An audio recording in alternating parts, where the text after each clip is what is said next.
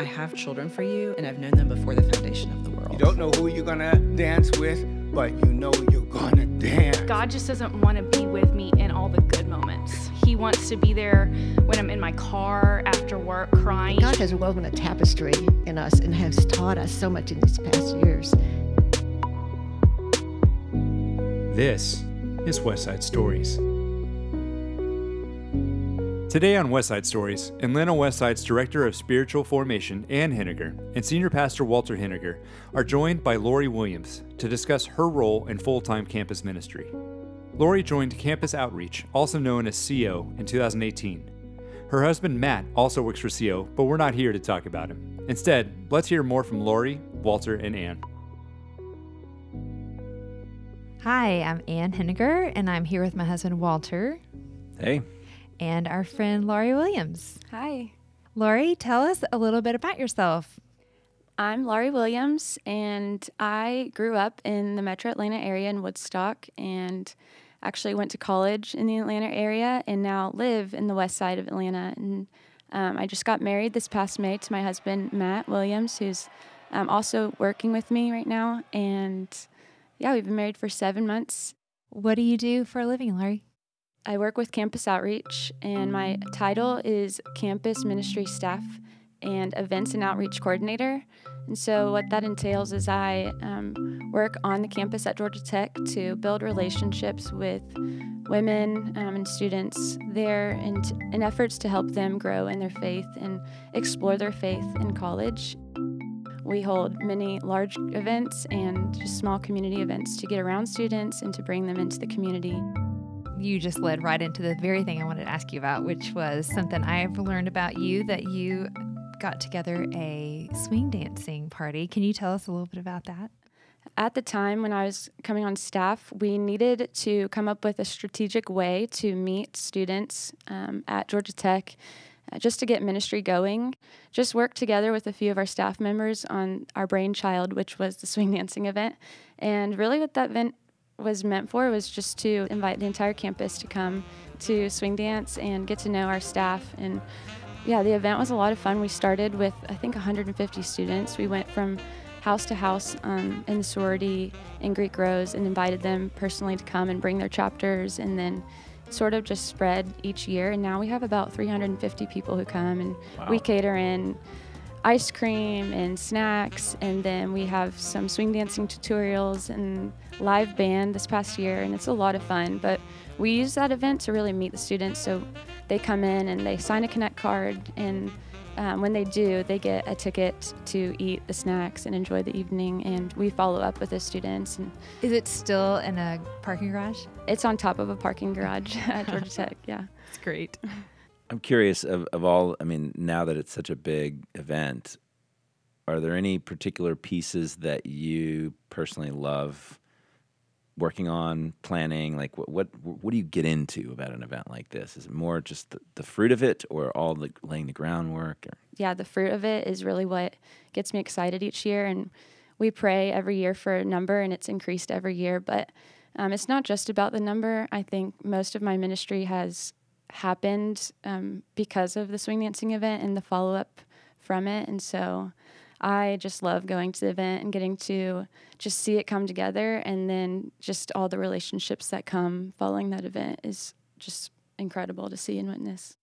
It has just been an incredible privilege to be in full-time ministry and to see God use me to just help women further along in their faith or come to faith for the first time, and to learn about Jesus and to grow in their relationship with Jesus, because I just looked to the mentors in my life and just thought, how cool would that be if I could do that? And it came to the decision to commit to 2 years at Tech and to be on staff with Campus Outreach. And the minute I started leading this discipleship group of girls, a few of which come to church here, but starting to lead them and just to develop real relationships and love for them and seeing their lives transform, I went to our campus director and I was like, I think I'm going to have to stay at least until they graduate. Like, well, I love these girls and I want to see them graduate. And Claudia, one of the girls in my group, is actually coming on staff with Campus Outreach this fall. And so it's just been incredibly humbling to witness God using my little attempts in meeting for coffee after the swing dancing event to seeing these women just export out of college and to be missionaries in the world. It's been really awesome.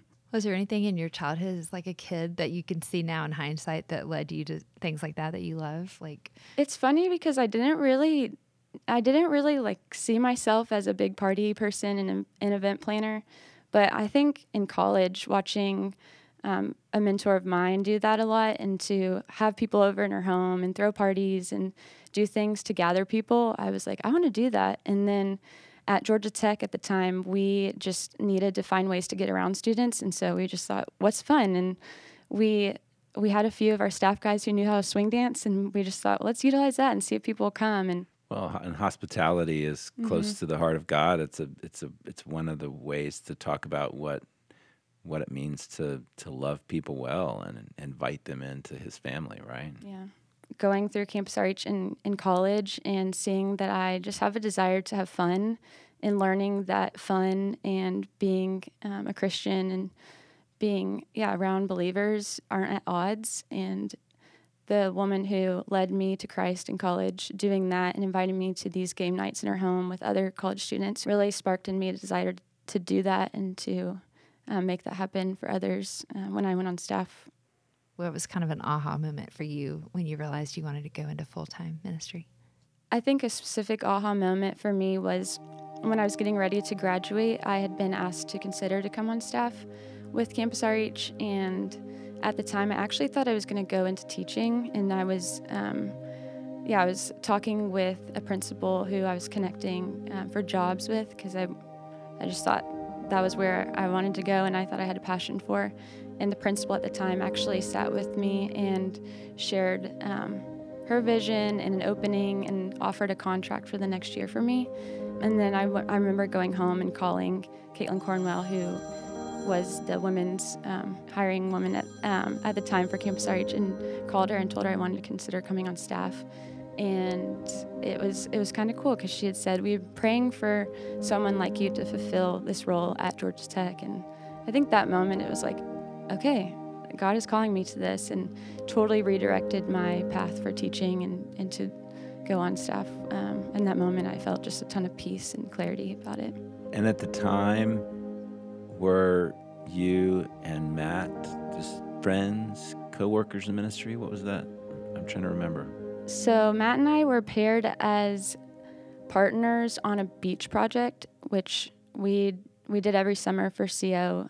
You went and lived at the beach and worked jobs. But the summer before we were graduating, we got assigned to be team leader partners, and we didn't really know each other very well, but we got along very well. And I just remember being very intrigued by Matt because he was like very quiet and pretty stoic, yet had a really great sense of humor and made people laugh. And so I wanted to be around him and just kind of figure him out, but we also just worked really well together. And so he ended up going on staff a little bit earlier than I did, and we didn't start dating until a year into working together at Georgia Tech. And but our students at the time definitely saw it coming.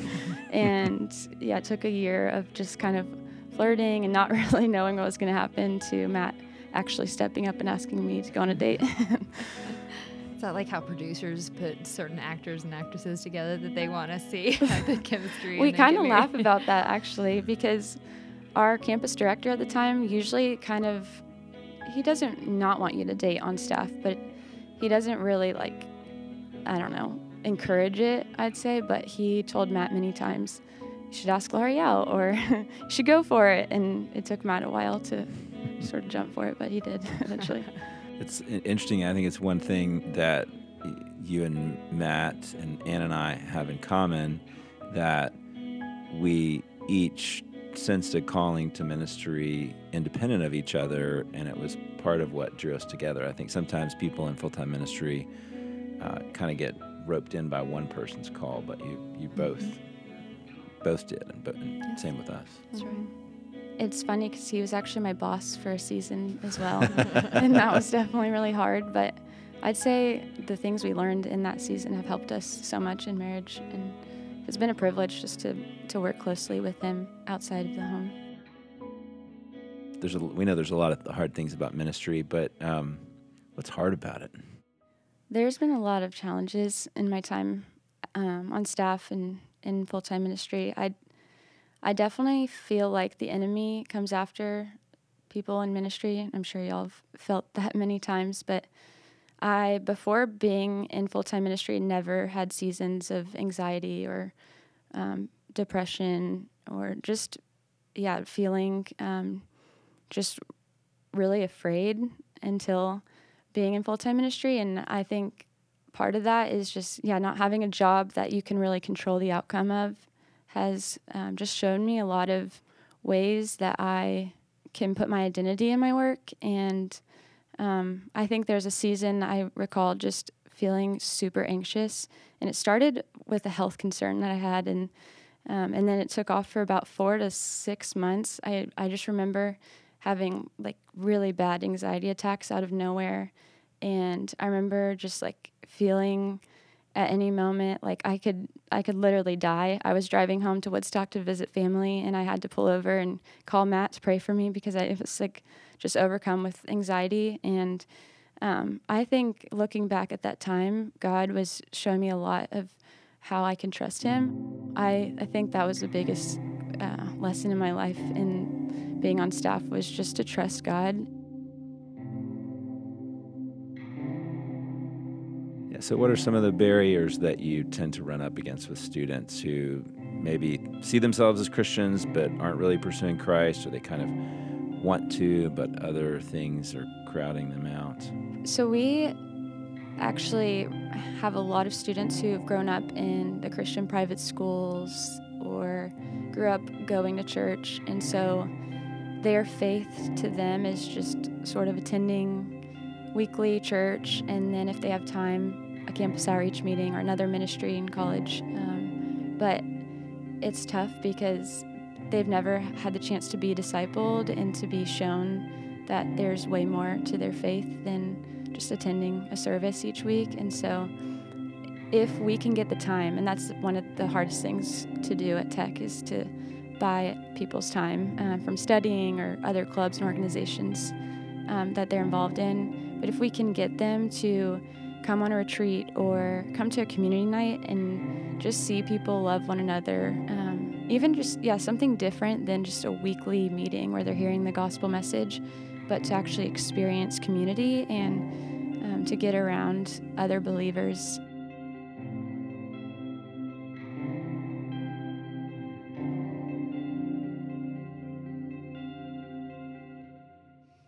Laurie, have you ever had anything go horribly wrong at a swing dancing event?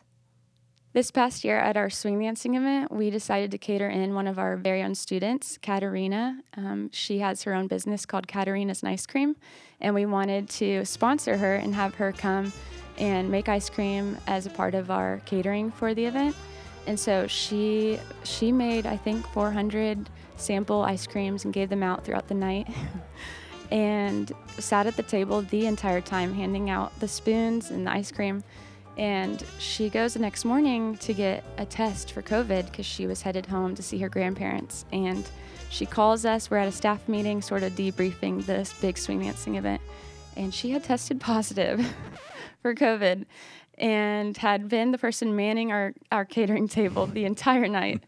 And at the time, it was like, oh my goodness, we're going to have to send out a public announcement. This is so bad, so terrible. Luckily, it was outside. The event was outside, and we've traced no one who got COVID from that event, thankfully. But it was one of those moments where we're like, wow, that could have been absolutely terrible had it happened. But yeah, that's been an event. And then also we've had generators. We've bought generators, gone up to this parking deck to plug them in, and they do not work. And so we had an entire 6-piece band plugged into one outlet on this parking deck, along with 15 strands of Christmas lights. And we just prayed, and God pulled through, and it was fine. But yeah, definitely. No explosions. No explosions. The band was actually really frustrated that they had to plug in their nice equipment to this one outlet, but it worked, and God provided. Laurie, is there anything else you'd like to tell us about your experience in ministry? Well, I would say I definitely look up to you two in the way that you work together and do ministry together and lead this church. It's just been a privilege to have y'all in my life as I've navigated ministry in Atlanta. And I know some of the struggles that y'all feel in just being in this city and the complexities of the people and the culture.